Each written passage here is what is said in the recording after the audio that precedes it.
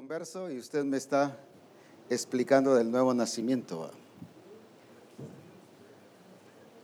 Y la mayoría cuando predica sobre el nuevo nacimiento cuenta su testimonio. No es eso, es saber, como dice la Escritura, que habla en 1 Timoteo 1 o 2:15, creo que es, donde dice que traza bien la palabra de verdad. Y ahí habla de la verdad. Y esa verdad tiene que ser bien trazada. Por eso es que vamos a hacer esa vivencia aquí o esa experiencia aquí, ese laboratorio aquí, para que todos podamos fluir de la manera más clara y mucho mejor. Muy bien, entonces el grupo 1 nos va a hacer las conclusiones de lo que nos dijo y así vamos a ir y luego comentarlo.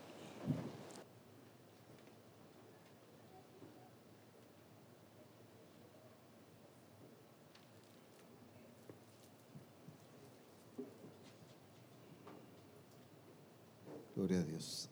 El apóstol Abraham terminaba la parte antes del almuerzo ratificando la naturaleza de Dios, la perfección de Dios cuando Él elige, cuando Él se determina a hacer algo, Él lo lleva a cabo. Porque Dios es un Dios determinado, pero es un Dios perfecto. Cuando yo digo, es que Dios me eligió y me está preparando para hacer algo, y cuando llega el momento de ejecutarlo, digo yo, a ver si estoy listo. Ese es un concepto erróneo de Dios. Porque algunos creen que la obra de Dios ha sido, perdonen la expresión muy chapina para los hermanos quizá ya, pero quizá un chapuz, algo, ¿qué? A medias, reparado, medio hecho. Pero cuando Dios dice, yo voy a usar a tal persona para tal propósito, es porque Él lo está preparando. Y cuando le diga, hazlo, es porque va a estar listo. Porque si no, no es Dios, pues. Si no, lo vengo preparando, pero a ver qué tal me sale. No, Dios es tan perfecto que cuando Él dice, voy a usar a alguien, Él lo está preparando. Ahora, la forma de preparar quizá... Lo que pasa es que la forma de preparar religiosa es tenerla dentro de cierto tiempo en una aula, en un discipulado, pero cuando necesitó meter a la cárcel a un José, por ejemplo, lo metió ahí. Cuando lo llevó por procesos, cuando necesitó enviar a Moisés a un desierto, lo mandó a un desierto. ¿Por qué? Para que en el momento que le dijo, ve y libera a mi pueblo, Moisés estaba listo, aunque él no se veía listo. Pero los procesos de preparación de Dios son perfectos. Y si en un momento preciso Dios nos dice, es tiempo de multiplicación, ay, a ver si lo hacemos bien. No, hermanos, lo vamos a hacer bien, porque la preparación que Dios ha traído en nosotros ha sido perfecta. Porque el Dios que nos está trabajando a nosotros es un Dios perfecto. El Dios que nos metió a un proceso de perfeccionamiento, de moldear, de corregir, ese Dios es perfecto, por lo tanto, sus obras son perfectas. Eso no significa el no estar expuesto. El Padre envió a Jesucristo y lo envió perfecto, porque Él es perfecto. Pero estuvo expuesto a ser tentado. Esa es otra cosa. El hecho de que Dios nos haya preparado no significa que no estemos expuestos. El apóstol Pablo cuidaba de eso. No sea que habiendo sido heraldo, vaya a ser descalificado. Pero él sabía que Dios lo había escogido. Cuando el Señor dice, instrumento escogido me es este, no importaba el concepto que la gente, que la misma iglesia pudiera tener de él. Importaba que Dios, aún fuera de iglesia, ahí lo venía preparando, porque Dios es perfecto. Y cuando Dios le dijo, instrumento escogido me es este, Y cuando Ananías le dice, levántate pues, ve y ejecuta, él ya estaba listo. ¿Pero qué curso? ¿Pero qué? Es que Dios no obra a partir de eso. Dios ya viene obrando desde nuestro nacimiento.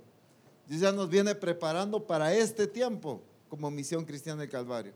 Por lo tanto, lo que Dios nos ha llamado a hacer, lo vamos a hacer como Dios quiere que suceda. No por lo topado que seamos, sino por lo perfecto de la obra y la preparación de Dios en nosotros. Así que tú estás listo para lo que Dios te manda hacer.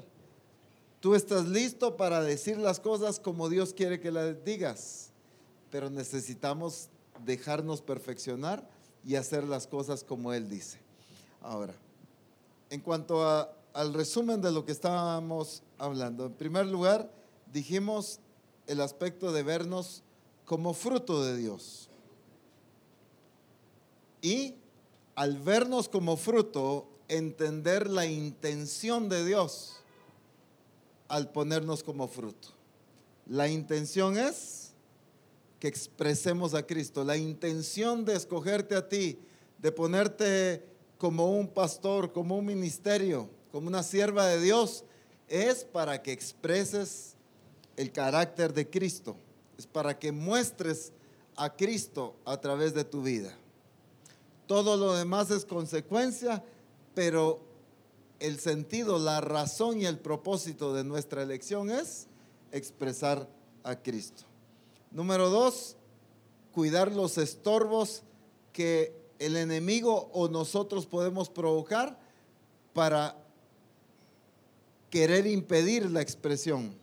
Uno de los estorbos, decíamos anteriormente, es que se cambie la genética, que se cambie el diseño en nuestro corazón, en nuestra manera de pensar, en nuestra ejecución. Cuidemos de que no se cambie el diseño en nuestra vida. A veces confundimos la bendición que Dios está realizando a través de nuestro ministerio, la confundimos con aprobación de Dios.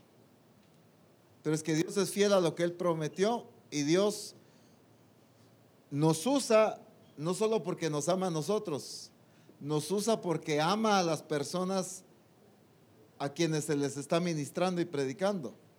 Y entonces puede bajarse un predicador y decir, qué éxito, ¿verdad? Qué mensajazo que me he hecho.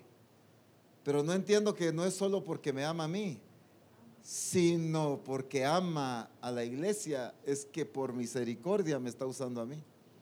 Y entonces, cuidar que no se distorsione el diseño en mí para que se cumpla el propósito de Dios. La forma en que me alimento, cómo me edifico, lo que leo, lo que escucho, lo que veo. Cuidar todo eso para que no se altere. Cuidar mi corazón de que no se altere el diseño.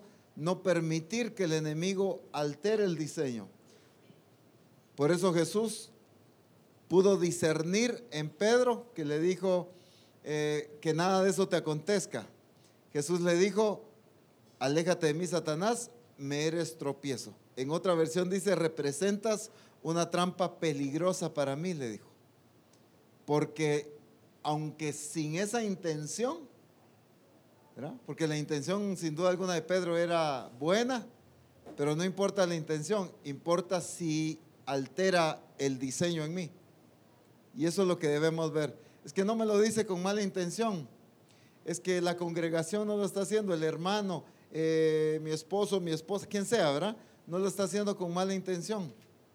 Lo que debemos cuidar es que nada altere el diseño de Dios. Y el tercer punto pues era entender de la manera correcta.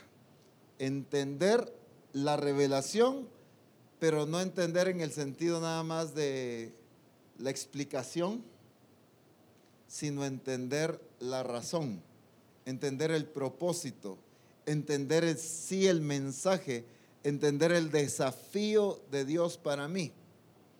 Y si algo, amados hermanos, necesitamos corregir como ministerios, como ministros de Dios, es que cuando escucho una revelación, no es para irla a predicar. Eso va a ser consecuencia. Cuando Dios me permite escuchar una revelación es porque principalmente me está hablando a mí. Es porque principalmente quiere que yo cambie. Es porque principalmente quiere que yo la modele. Entonces, corregir nuestra actitud cuando vemos reforma, cuando estamos en un congreso, cuando estamos en una reunión del cuerpo ministerial, no es que por gracia y misericordia el Espíritu Santo me está dando bosquejos para predicar en la iglesia, sino es para que yo exprese a Cristo. Ese es el propósito. Expresando a Cristo, entonces voy a tener una riqueza y una vida preciosa para compartir a la iglesia y edificarla. Pero principalmente nos reunimos mes a mes, no para tener mensajes, sino para ser transformados. Amén.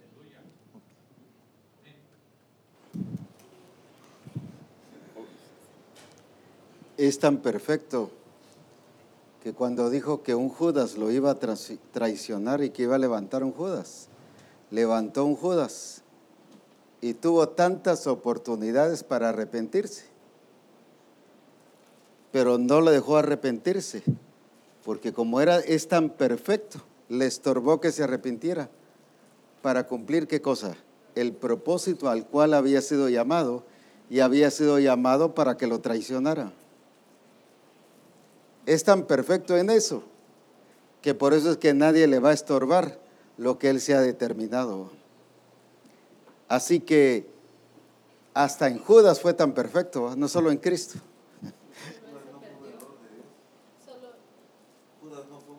Judas no fue un error, Judas fue parte del propósito de Dios, ¿verdad?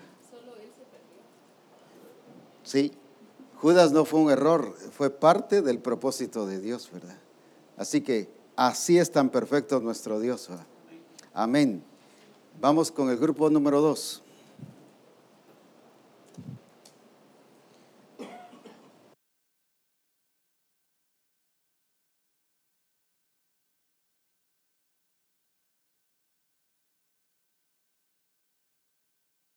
Estableciendo qué tenemos que hacer.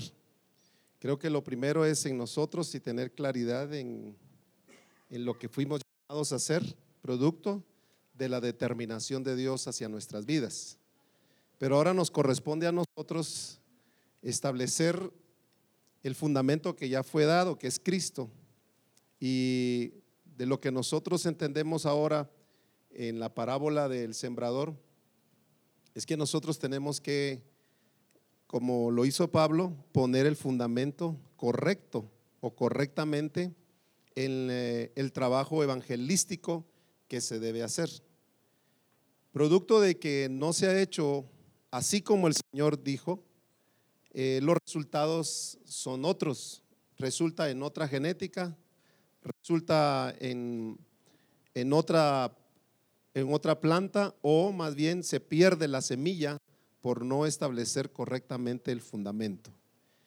Lo que el Señor nos está diciendo a nosotros es que nos pongamos bajo la guía del Espíritu para no solamente saber el diseño en cuanto al nuevo nacimiento, sino saber explicarlo correctamente y preparar el corazón y la vida de las personas a las que el Señor ha determinado que van a ser parte, o que son parte, porque Él las escogió desde la fundación del mundo como a nosotros, para que nosotros como fruto podamos sembrar la semilla que es correcta, que es la de Dios, pero en buena tierra.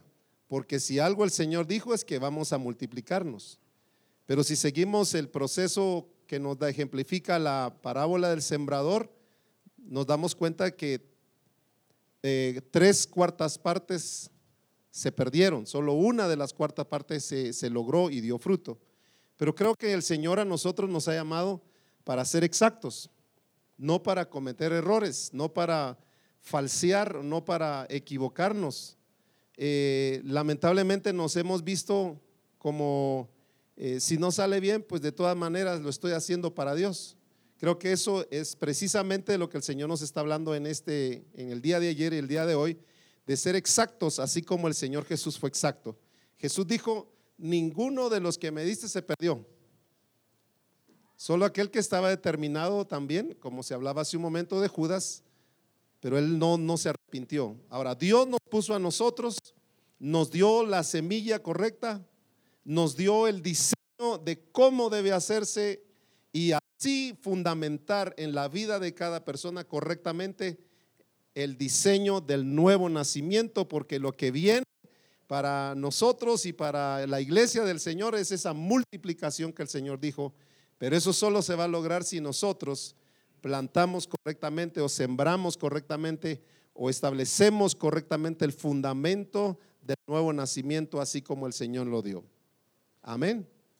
Arrepentimiento, creer en un Cristo resucitado, confesar el señorío de Jesucristo, no solamente porque lo dijo con su boca, sino porque lo expresa y lo vive, pero también un bautismo correcto para morir y sepultar al viejo hombre y que resucite de nuevo en Cristo Jesús para ser la nueva criatura, pero también por el Espíritu ser introducidos al cuerpo para expresarnos como cuerpo, el cuerpo de Cristo. Amén.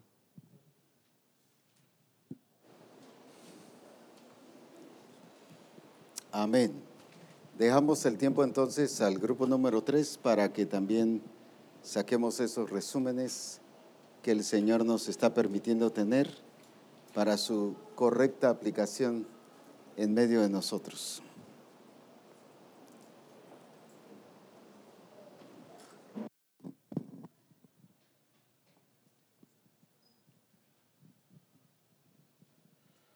Lo que el Espíritu dijo claramente es que cuando Él está revelando lo que estamos escuchando, uno tiene que ver con nosotros. Y que eso esté bien definido. Me está hablando a mí. La voluntad, eso es uno. Dos, la voluntad del Padre es que entendamos y comprendamos. ¿Qué debemos de entender? ¿Qué debemos de comprender? En esto que se nos ha estado enseñando es que somos buena tierra, no que llegaremos a ser buena tierra. Al ser buena tierra nosotros entonces oímos, entendemos, damos fruto y producimos. Si ustedes me acompañan, pueden repetir conmigo: yo soy buena tierra. Por lo tanto, oigo, entiendo, doy fruto y produzco. Muy bien. 2, debemos de saber transmitir esto a la iglesia, al resto de los ministerios y a la iglesia. Tenemos que ser plenamente, como dice Efesios capítulo 1, plenamente capaces de describir, plenamente capaces de poder nosotros explicar la anchura, la largura, la altura, la profundidad. No solamente capaces, sino plenamente capaces. Para que podamos ser plenamente capaces, vamos al tercer punto, es necesario conocer los estorbos que me limitan para que yo sea plenamente capaz. Dentro de estos estorbos, 2 mencionados que tienen que ver con el corazón. 1, el corazón endurecido. El corazón endurecido, definitivamente la única manera de corregirlo es llevándolo al arrepentimiento.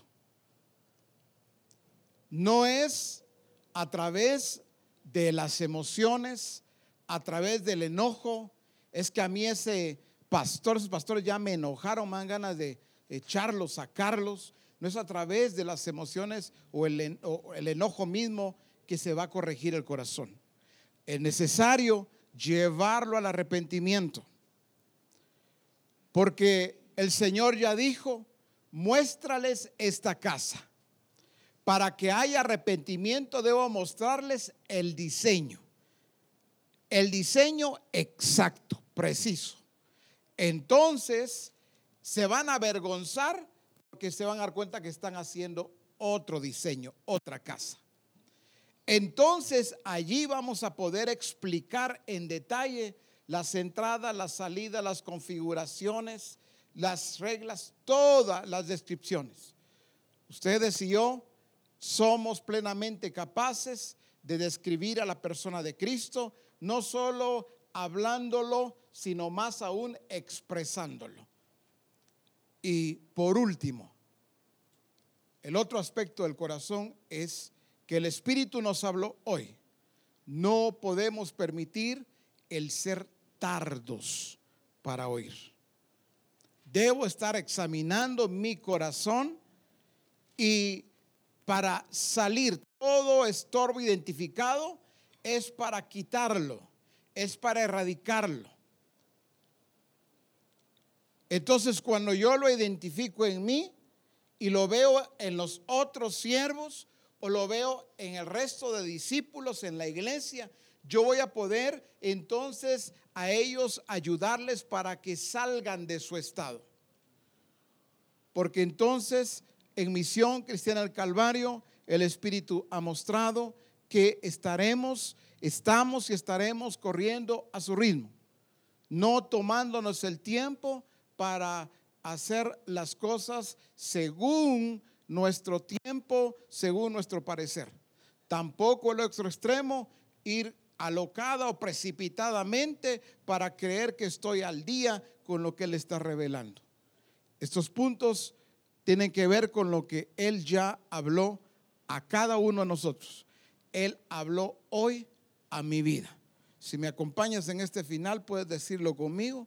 Él habló a mi vida. Entonces, cuando Él habló a mi vida, ¿qué corresponde? Yo debo quitar los estorbos inmediatamente. Y que entendamos que al nosotros pasar y hablar o al preguntarnos el apóstol, no se trata de tenerlo aquí. Se trata de que entendamos que la genética la tenemos no aquí, ya está puesta en nosotros para que nosotros expresemos exactamente la genética que ha venido directamente del Padre a través de Cristo para cada uno de nosotros. Bendiciones, mis amados. El grupo número 4 entonces.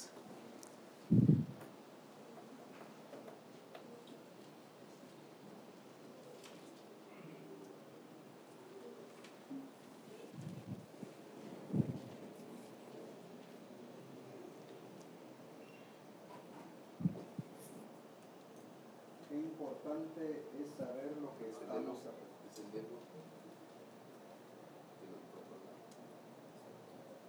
Sí, qué importante es saber lo que estamos aprendiendo, porque como dije anteriormente, es primero reconocer el error que estamos dando al no compartir. Solo queremos compartir algo que tal vez no estamos experimentando.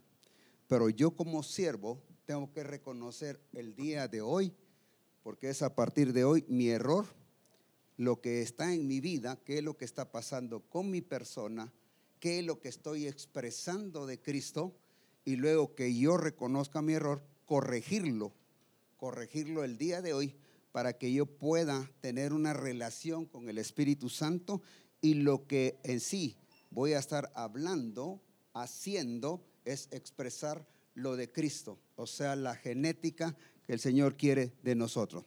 Y tercero, dijimos que es conocer a Dios, es hacerlo, es expresarlo a través de nuestra vida. Un ejemplo que podemos ver es que para Dios nada le ha salido de, como dicen, de la manga o de, como dijo, ahora qué voy a hacer. Tenemos a Rebeca, que cumple el propósito de Dios con Jacob. Al Esaú vender su primogenitura, no lo hizo porque él quería, sino ya estaba en el plan del Señor, porque a eso lo iba a llevar. Entonces, aun cuando Abraham le dijo que saliera de la tierra, o sea, de su parentela y de la tierra y de su parentela, aún lo llevó cuando todavía Lot andaba con él, lo hace que se separa. Dios tratando con él porque ya había un propósito en la vida de Dios hacia él, porque lo había escogido. Dios te ha escogido a ti y a mí también con un propósito, y Él lo va a cumplir. ¿Estamos claros? Él lo va a cumplir, porque si Él nos está dando estas enseñanzas es porque nos ha escogido. Aquí no estamos por el azar. Aquí no estamos solo porque venimos a pasear. Aquí no estamos solamente porque queremos salir en las cámaras. Aquí no estamos para solamente que digan que estamos en esta reunión ministerial. Aquí estamos porque Dios nos ha llamado, nos está corrigiendo para hacer las cosas correctas como Él quiere que nosotros las hagamos. Y de aquí en adelante tenemos que seguir haciendo las cosas como el Señor quiere, cuando yo reconozco, y ahora más que nunca estamos conociendo el corazón de Dios, porque en el corazón de Dios estaba en hacer al hombre a su imagen y semejanza, pero se salió, vamos a decir, del propósito de Dios. Pero Dios escogió a Cristo, el cual nunca se iba a salir de su propósito, y al no salir Cristo de su propósito, yo no me debo de salir del propósito de Dios, porque yo soy parte de ese propósito que el Señor me ha escogido desde antes de la fundación del mundo. ¿Puede usted decir en esta hora: Dios me ha escogido con un propósito, para oír, para dar fruto, para, ¿cómo decíamos el otro? Permítame.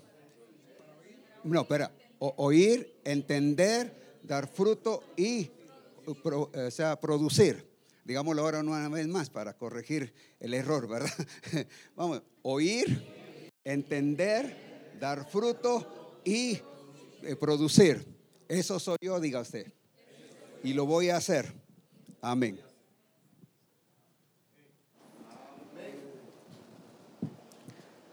Cuando vemos que a Adán y Eva se les reveló el propósito y el plan, pero luego cambió la genética y resultó a partir de ahí la naturaleza adámica o el hombre viejo también se multiplicó. Pero en Cristo también está la verdadera multiplicación, solo que con la genética de Cristo. Ahora, el diablo está compitiendo con Cristo porque Él está multiplicándose, solo que con su genética. Pero Cristo no está compitiendo con el diablo. ¿Por qué? Porque esa es su naturaleza y esa es su expresión, y para eso creó Dios al hombre. Pero el diablo siempre ha querido ser igual a Dios. Esta multiplicación no es para que compitamos entre siervo y siervo, entre iglesia e iglesia, entre distrito e distrito, sencillamente que expresemos la naturaleza de Cristo.